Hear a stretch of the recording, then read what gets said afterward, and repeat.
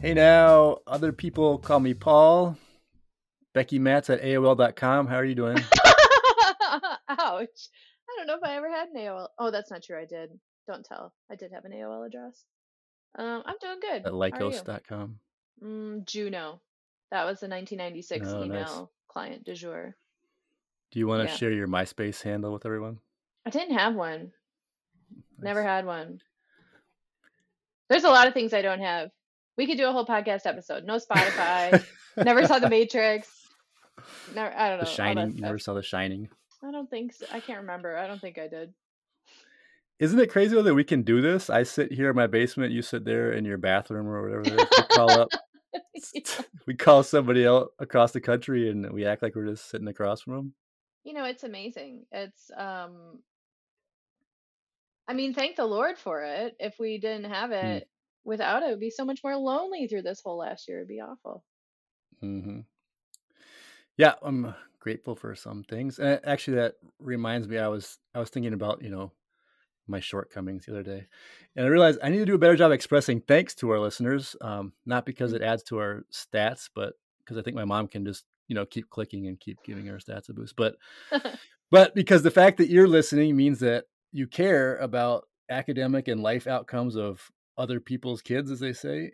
And that's the only way we can make this whole machine work, whatever that means, for more people, including for people who have been shut out and excluded for way too long. So thank you for listening. You are appreciated. Yeah. And we'd love it if you reach out to us. Our website is just like the podcast name minus podcast and plus.org, 3dl4us.org. We might bite, but we're not rabid as far as we know. Becky, should we let our guests in through the alley door? What does that mean? So I'm asking if you'll let our guest in through the alley door to the podcast. Never mind. I would like to let Aaron in. Thank you. Thanks for doing that, Becky. All right. Well, it's gotta be better than this, right?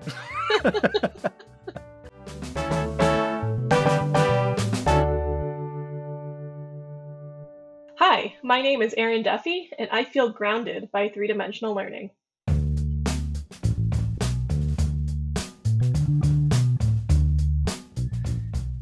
Hey, Erin, it's really is great.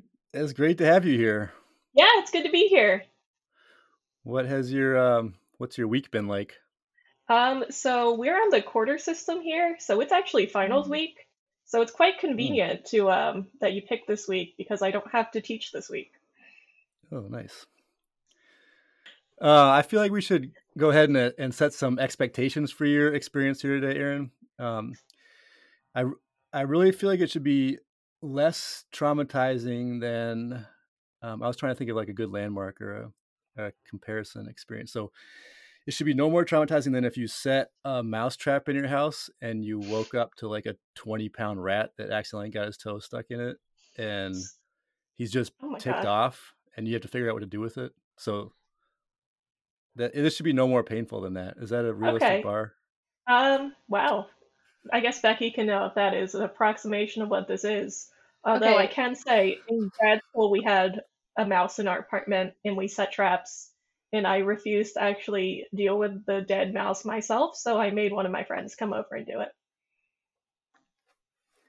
Nice. It would have been better to say it would be less traumatizing than giving a talk at a conference, if that's something that is, some people don't like that kind of thing. I feel like these are very different spectrum, like ends of the spectrum. Giving a talk is fun, and dealing with a dead mouse is not fun. Yeah, see, Paul's going to cut this all out, but it's fine. He's actually not. It's actually in the blurb. I was trying to set the bar, down here so that anything better than that was going to be a pleasant upgrade. I don't think there's anything wrong with that. It's been pleasant so far. Yeah. Upgrade with two Ds if we have any Idiocracy fans out there. Probably I know Becky has no idea what I'm talking about. Rude. I didn't know you were a Syracuse alum. I was there too. Yeah, I noticed that you also went to Syracuse, so go Orange.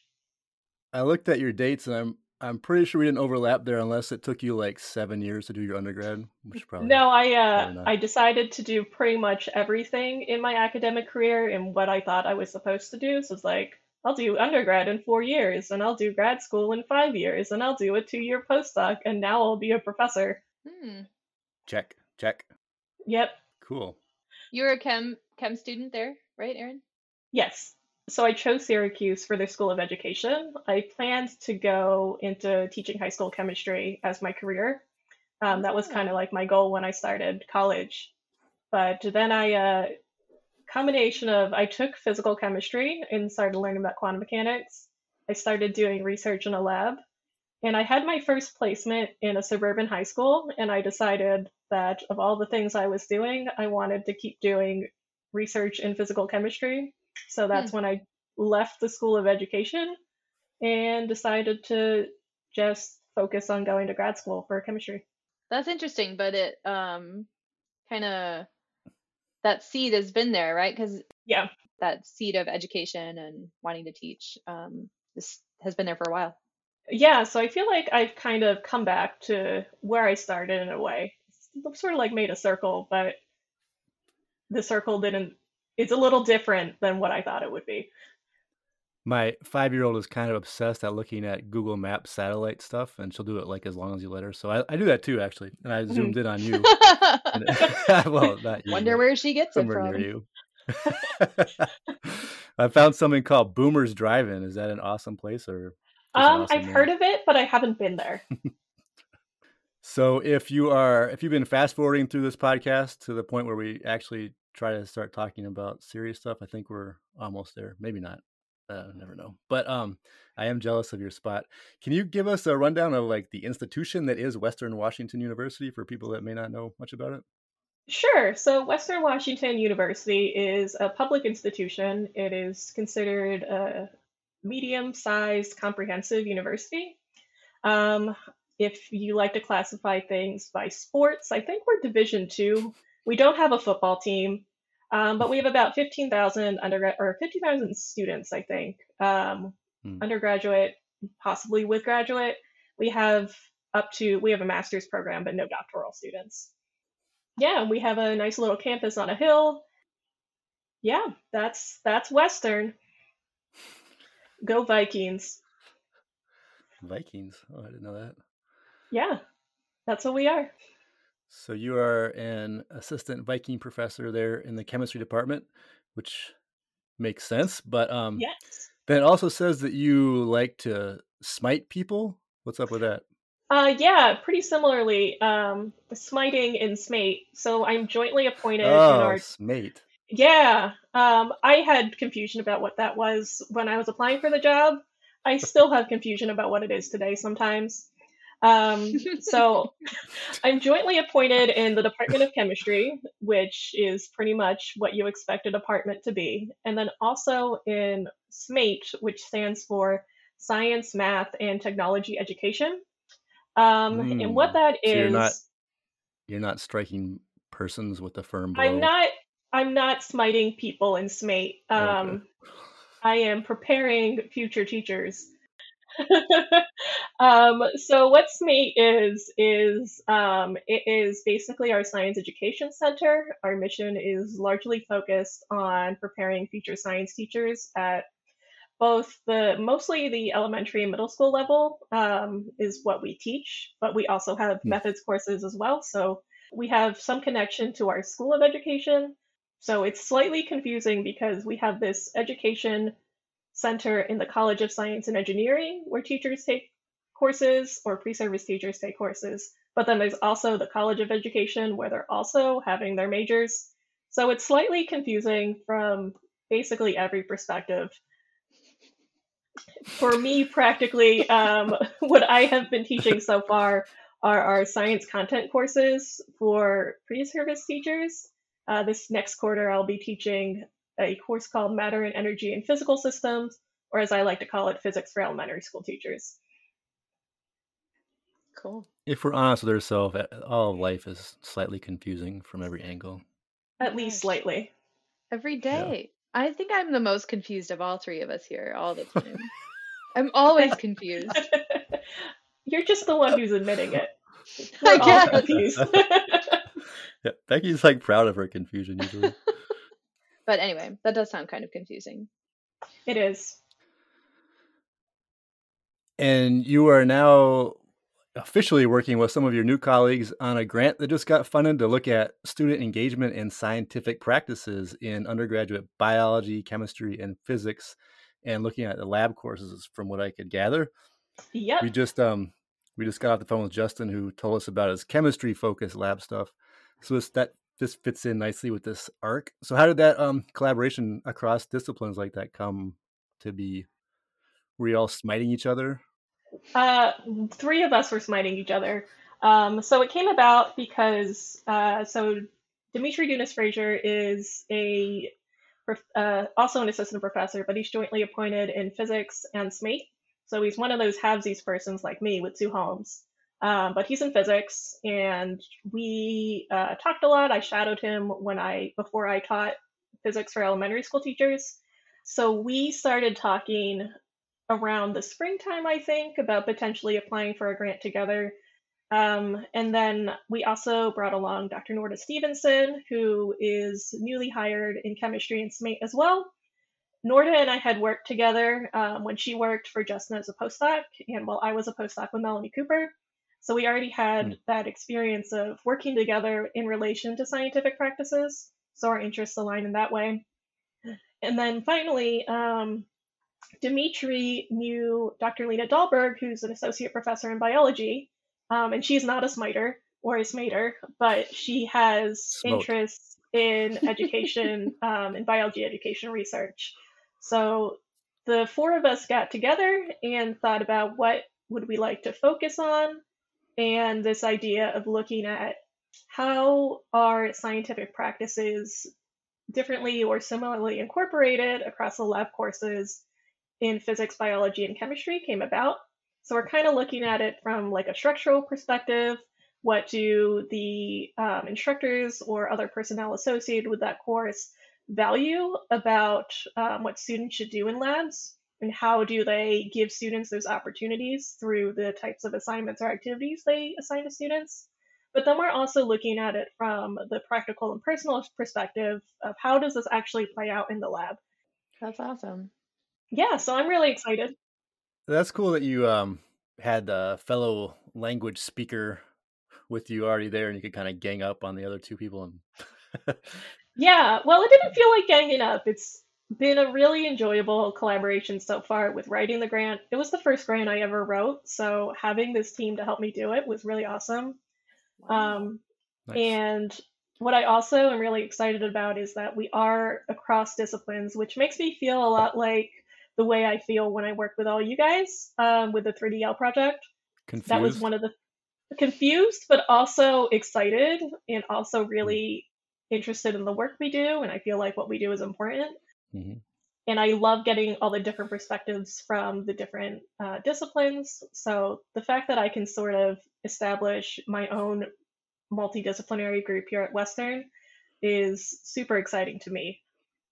Don't leave us, though. That wouldn't. I won't leave you. I'm hoping that we'll work together forever. And when we next apply for a grant, maybe I can bring along Norda, Dimitri, and Lena.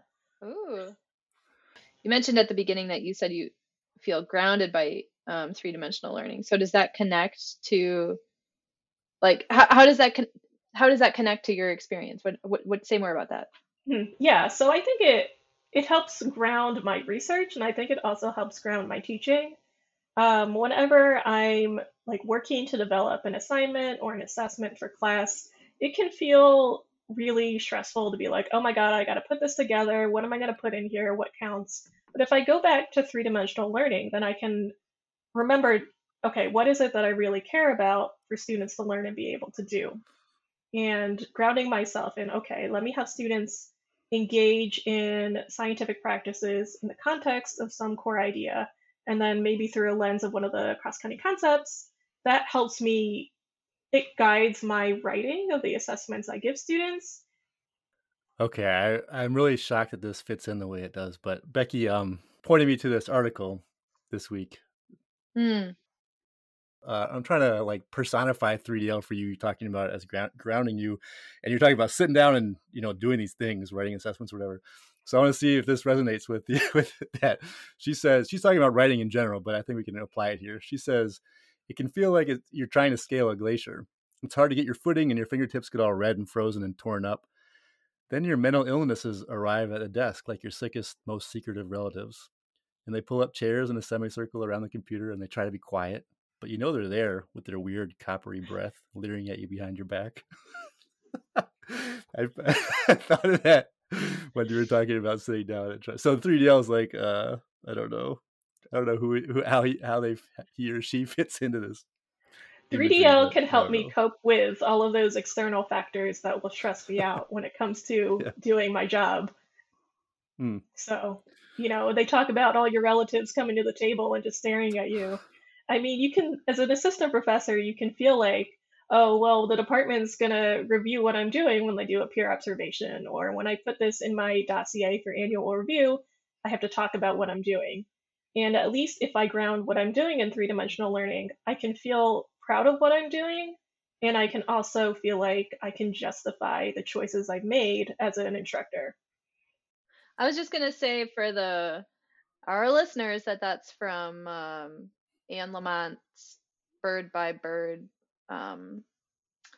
book, which is really therapeutic if you're somebody who's ever had trouble writing something and you feel like you need to write and you have trouble getting started. You should look up Anne Lamott and Bird by Bird. Yeah. I wasn't trying to claim it as my own, but I just got so excited to share it that I forgot to put the citation in there at the top. No worries. Need the references. Okay. We got a little bit off track here, but so Erin was talking about where they're going to go with this project, and she was talking about looking at what students are doing in labs. So if you were, say it wasn't the time of that it is, but if you were to walk by a lab where students were engaging in scientific practices, if I were to walk by a lab where that was happening, would I be able to tell, or would I, at least by looking in the door, or would I have to go in and look a little deeper and ask some questions? What would I ask, maybe? I think you would have to look a little deeper. It's hard to tell what students are actually engaged in just by looking at them. So just because if you're working with, chemicals and flasks and mixing stuff together, or just because you're measuring the acceleration of a falling object, that doesn't necessarily mean that you're engaging in a scientific practice. So you can't really tell if someone is engaging in a practice if you don't also know what they're thinking about. So I think you do have to get in there and ask some questions. You should be able to ask a student in lab, what are you trying to figure out right now? So you have to know what they're thinking on, so you can throw them in the MRI machine. Probably wouldn't tell us much either, huh? Yeah, it would. So, people do fMRI studies to see what brain activity there is. So it might help if they are thinking, but not necessarily what they are thinking about. Yeah. It reminds me of one of the comments I got as a lab TA in grad school. One of the comments that always stuck out to me was somebody who said, "Stop asking us what we think. We've already thought about it and we don't know. That's why we're asking you." And I've always had kind of like a love-hate relationship with that comment. So I think about it. I think about it a lot. I think about that student. So yeah, I mean, there definitely has to be some amount of buy-in to what it means to learn. It's easy to go into a classroom as a student and be like, I hope that the teacher is going to tell me what to do and what to think. But then we know that if we want someone to learn, they have to construct that knowledge themselves. We can't just stick our heads against their forehead and be like, all right, transmitting knowledge at this time. It's part of what asking questions is. And that can definitely be frustrating as a student, be like, I asked you a question because I didn't know.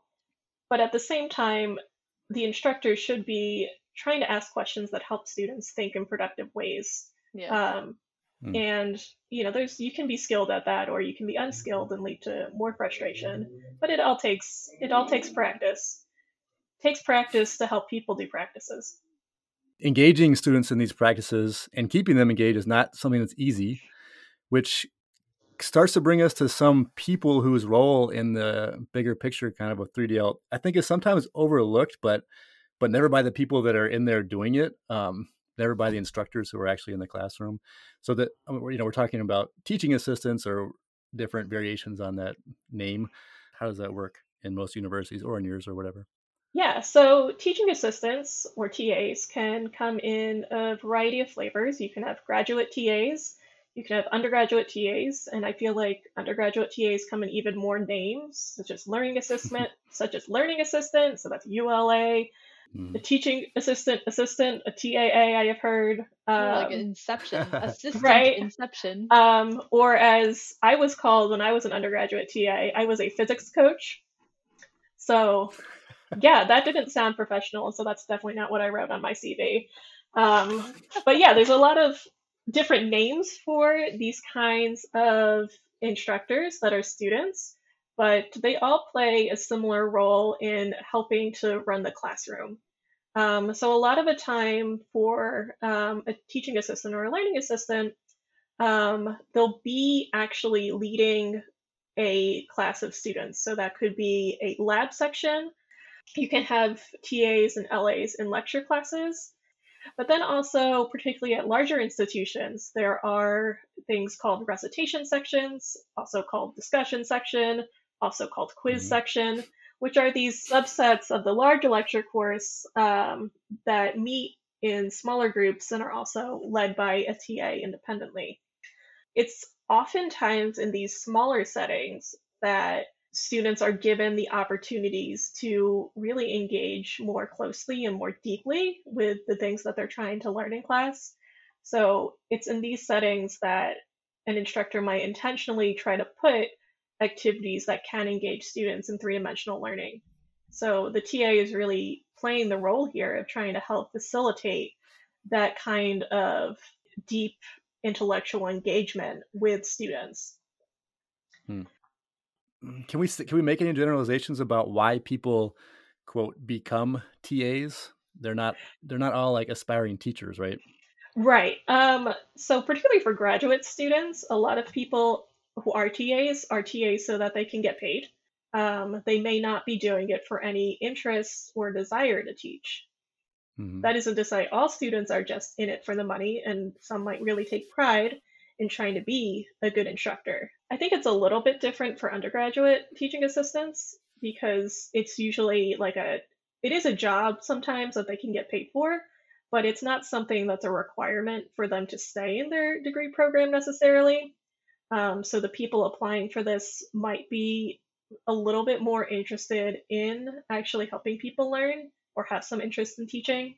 I always found that I would see interest from interest from undergraduate students in wanting to be learning assistants if they wanted to like review material for the MCAT. Like they would really want to come back and, ULA for intro bio or organic or whatever. Yeah, I've definitely heard that as well. I'd like to talk about what they do in a lab course a little bit more. I guess part of it's logistical, right? You got to clean the beakers or whatever. That's my chemistry knowledge coming through. But I feel like again, they're in a really unique position to get right in there and help that student whatever into their zone of proximal development or whatever lingo you use. Yeah. But just to keep them going, I think it's an important role. Yeah, it is. It's a super important role, and a TA in lab has to wear a lot of hats. One of the roles in lab is certainly safety in general, just making sure your students come out alive and don't hurt themselves. Low bar, Aaron. Low bar. That's like the first, that's like the bare minimum. Make sure your students aren't dead. But we have these higher aspirations that we want students to learn something from lab. And it does turn out that if you ask a group of instructors what you want students to learn from lab, you're not going to get a consistent answer. If your whole goal is just to have students do a calculation, we wouldn't consider that to be engaging in the practice of using mathematical thinking. But if your goal is to help them make sense of what their calculation means and use it to interpret or make a prediction about their experiments or a phenomenon in general, then that can start getting you to the point of engaging in a scientific practice and really making meaning of the types of activities you're asking students to do.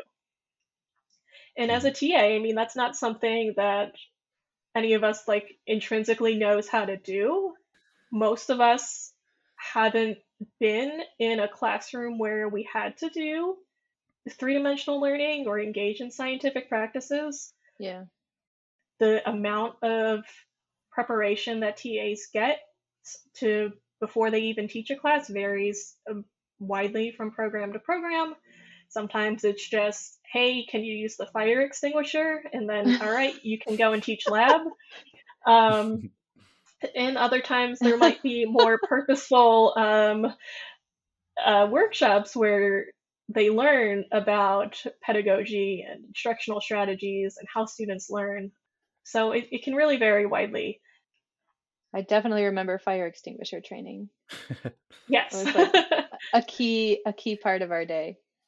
I wanted to ask a devil's advocate question. And the question is, can you think of we've just been talking about labs, so I'm thinking about like a lab activity. Can you think of a lab activity that is not 3D, but you find still super valuable or good, however you want to define good?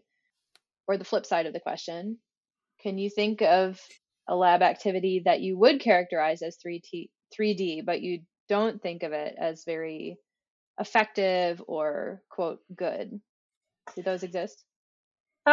So there's certainly utility in developing skills that are important to being able to be an experimentalist in a particular field. So we all want, in chemistry, for example, we all want students to be able to weigh solids accurately or measure volumes accurately. And we want them to be able to make transfers safely and conduct chemical reactions. Do you look at the bottom of the bubble or the top of it? You mean the little curve, the meniscus? Yeah. It's the bottom. Okay. Generally, that is literally, if you ask some professors what they want students to learn, that's one thing they want students to learn from laboratory, is to read from the bottom of the meniscus.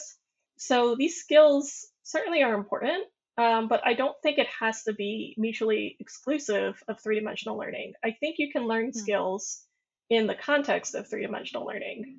So if you take your existing lab and you look at it and you're like, wow, all I do is ask students to make a data table and then calculate percent error, there's more you can ask students to do with their calculations, for example. There's more you can ask them to do with analyzing data. You can also ask for an interpretation or to think about what it means. And that's where I think three-dimensional learning is really helpful, at least in the way we're working with it with our 3D Lab, the assessment protocol, where we have operationalized what it means to engage in a scientific practice. So you can then look at what are you asking them to do? And this criteria in the 3D Lab can help you look at the questions you're doing and say, okay, yep, there's a phenomenon. Okay, yes, I asked them to make a graph with their data. And then 3, there's that last step of, okay, they need to provide some sort of interpretation of what this means. And you can see, oh, that's just something I need to add in here. And it's not that you need to make a giant change to what you're doing. It's just make a small tweak to the way that you're asking students to think about what they've done. I do like Becky's question, I think. And it's a challenge to me now to come up with a 3D task that's just garbage and doesn't do anything for anybody. Yeah. But the fact that it's hard to do that, I think, says something about 3DL. But let's you mentioned the word utility at some point, and that got me going all over the place. But let's try to give this podcast some utility value. Let's say for an instructor. Can't always be fun. Say for an instructor who maybe is in a spot where they are given they're teaching a lab and they're given a teaching assistant who does know how to use the fire extinguisher, but that's about it. What are some, and it's nobody's fault, but there's not like a workshop at where they are or whatever they're not. What are some things that they should be planning for and thinking about, say for the fall as they're want to help their TAs help their students more? Yeah, so I think that even if there aren't formal training opportunities, mostly there's some degree of supervision of TAs, either maybe it's like a weekly meeting or at least maybe an email check-in. So you can help TAs think of what kinds of questions can I ask students to help guide their thinking toward more productive uses of their knowledge, as opposed to just telling them what to do. And at this point, this is where I think leveraging the expertise of more experienced TAs can be really helpful, because they're the ones on the ground who are listening to students' questions day in and day out over and over. So someone who's already taught a course can remember what was their experience when they taught this lab for the first time. What kinds of things were students asking? Where were they having struggles? And they can help to brainstorm beforehand with new TAs, and also share that information with the instructor of what they did that they thought helped move students along. So these sorts of discussions to have as the instructor with your TAs, but I think also among TAs themselves, can be really valuable, just in preparing for trying to teach the next week's lab. Yeah. Is that it seems like it would be nice to have kind of repeat offenders or people that have TA'd the class before. Is that kind of part of the structure? Yeah, so I do think it's pretty uncommon for someone to only TA for one semester. So I do think, yeah, there's a likelihood of having these repeat offenders, or as I prefer to say, these experienced TAs, who have who are really valuable sources of knowledge when it comes to the nuts and bolts of actually teaching a course. And some places have sort of a reward structure with that, where they have head TAs or lead TAs, and they can put the experienced TA in that role. Mm-hmm. So I know you said you still got one more quarter to go for the year, so summer is a bit off. Yeah. But I was wondering, what's something you're looking forward to sort of in that period of like professional rest? I imagine. Hopefully you get some rest over the summer. I hope so. The way I like to ask the question is like, what are some of the things that are like slowly sinking in your inbox? I don't know. What's something that you're thinking about this summer, or in a time of professional rest? Yeah, I think what I'm most excited about is, now that our grant is funded, to really start to dive into the work that we plan to do. So I think it's a little bit difficult during the quarter to really focus a lot on research when you're also teaching. So I'm really excited to do this across the disciplines. What do the other disciplines think about when it comes to scientific practices for their introductory students? Cool. But also, what I'm excited about coming up is I can start attending our additional meetings with the 3DL4US group. The happy hour meetings? Yeah, I can come to our happy hours. I'm so excited. Nice. Those are fun. Are they at 4? No. 2:30. It's an early happy hour. Yeah, hey, it's Friday every day. Every hour is happy hour on Fridays. I mean, as long as the number of drinks you've had is less than the time, like where the little hand is, right? Isn't that how it works? So you're saying as long as I have fewer than 11 mimosas by happy hour, it's fine? And then you reset at noon too, so you can I get to start again once before noon. Yeah. You need to. Will you indulge us a little bit with some weird questions? I would love to. Okay, if you were on Jeopardy, what category would make you really happy to see? And it can't be chemistry or 3DL. I don't think they have a 3DL Jeopardy. They had a 3DL. So let me tell you something. When I was younger, I loved Jeopardy so much. I wanted to be a Jeopardy contestant. And I loved Alex Trebek, and rest in peace. So what category would I like on Jeopardy? Do I have to be good at this category, or would it just make me happy that it's there? It would just make you happy. Oh, I was going to say household cats. The domestic cat. I should have also put cats on your. That can't be cats either. Cats and chemistry. That was my fault. Why can't cats be one? I feel like haven't talked about cats at all. I feel like cats should be allowed. Outvoted.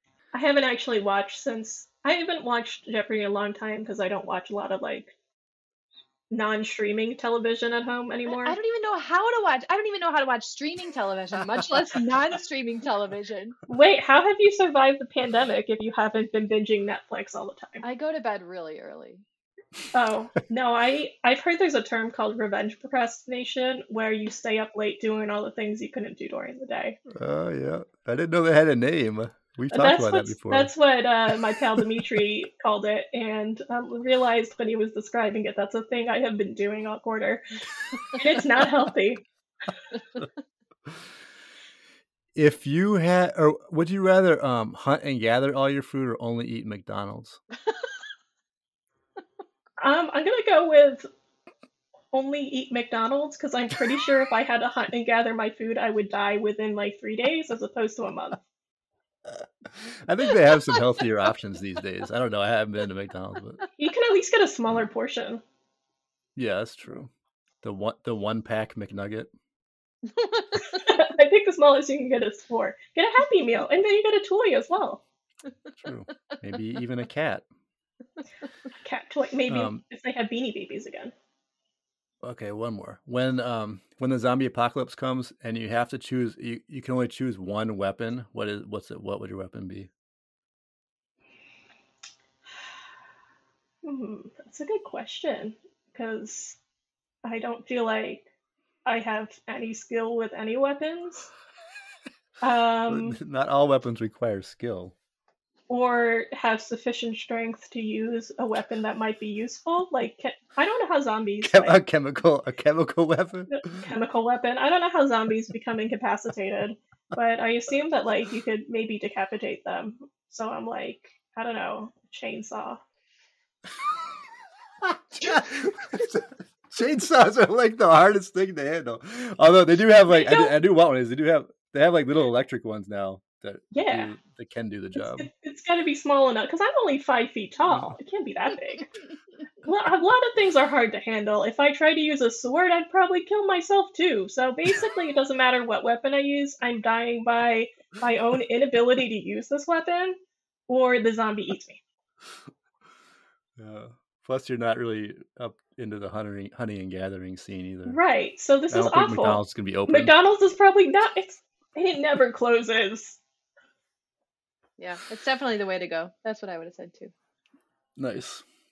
All right, well, Erin, appreciate your time, and we're looking forward to seeing what comes out of this collaboration you told us about.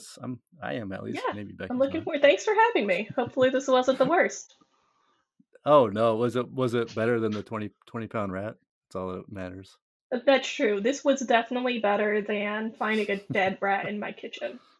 Score. I thought you were going to cut that part out. A feather in our hat, as Becky says. Mm-hmm. All right, take care, Erin. All right, see ya. Thanks for having me. Bye. Bye. Bye.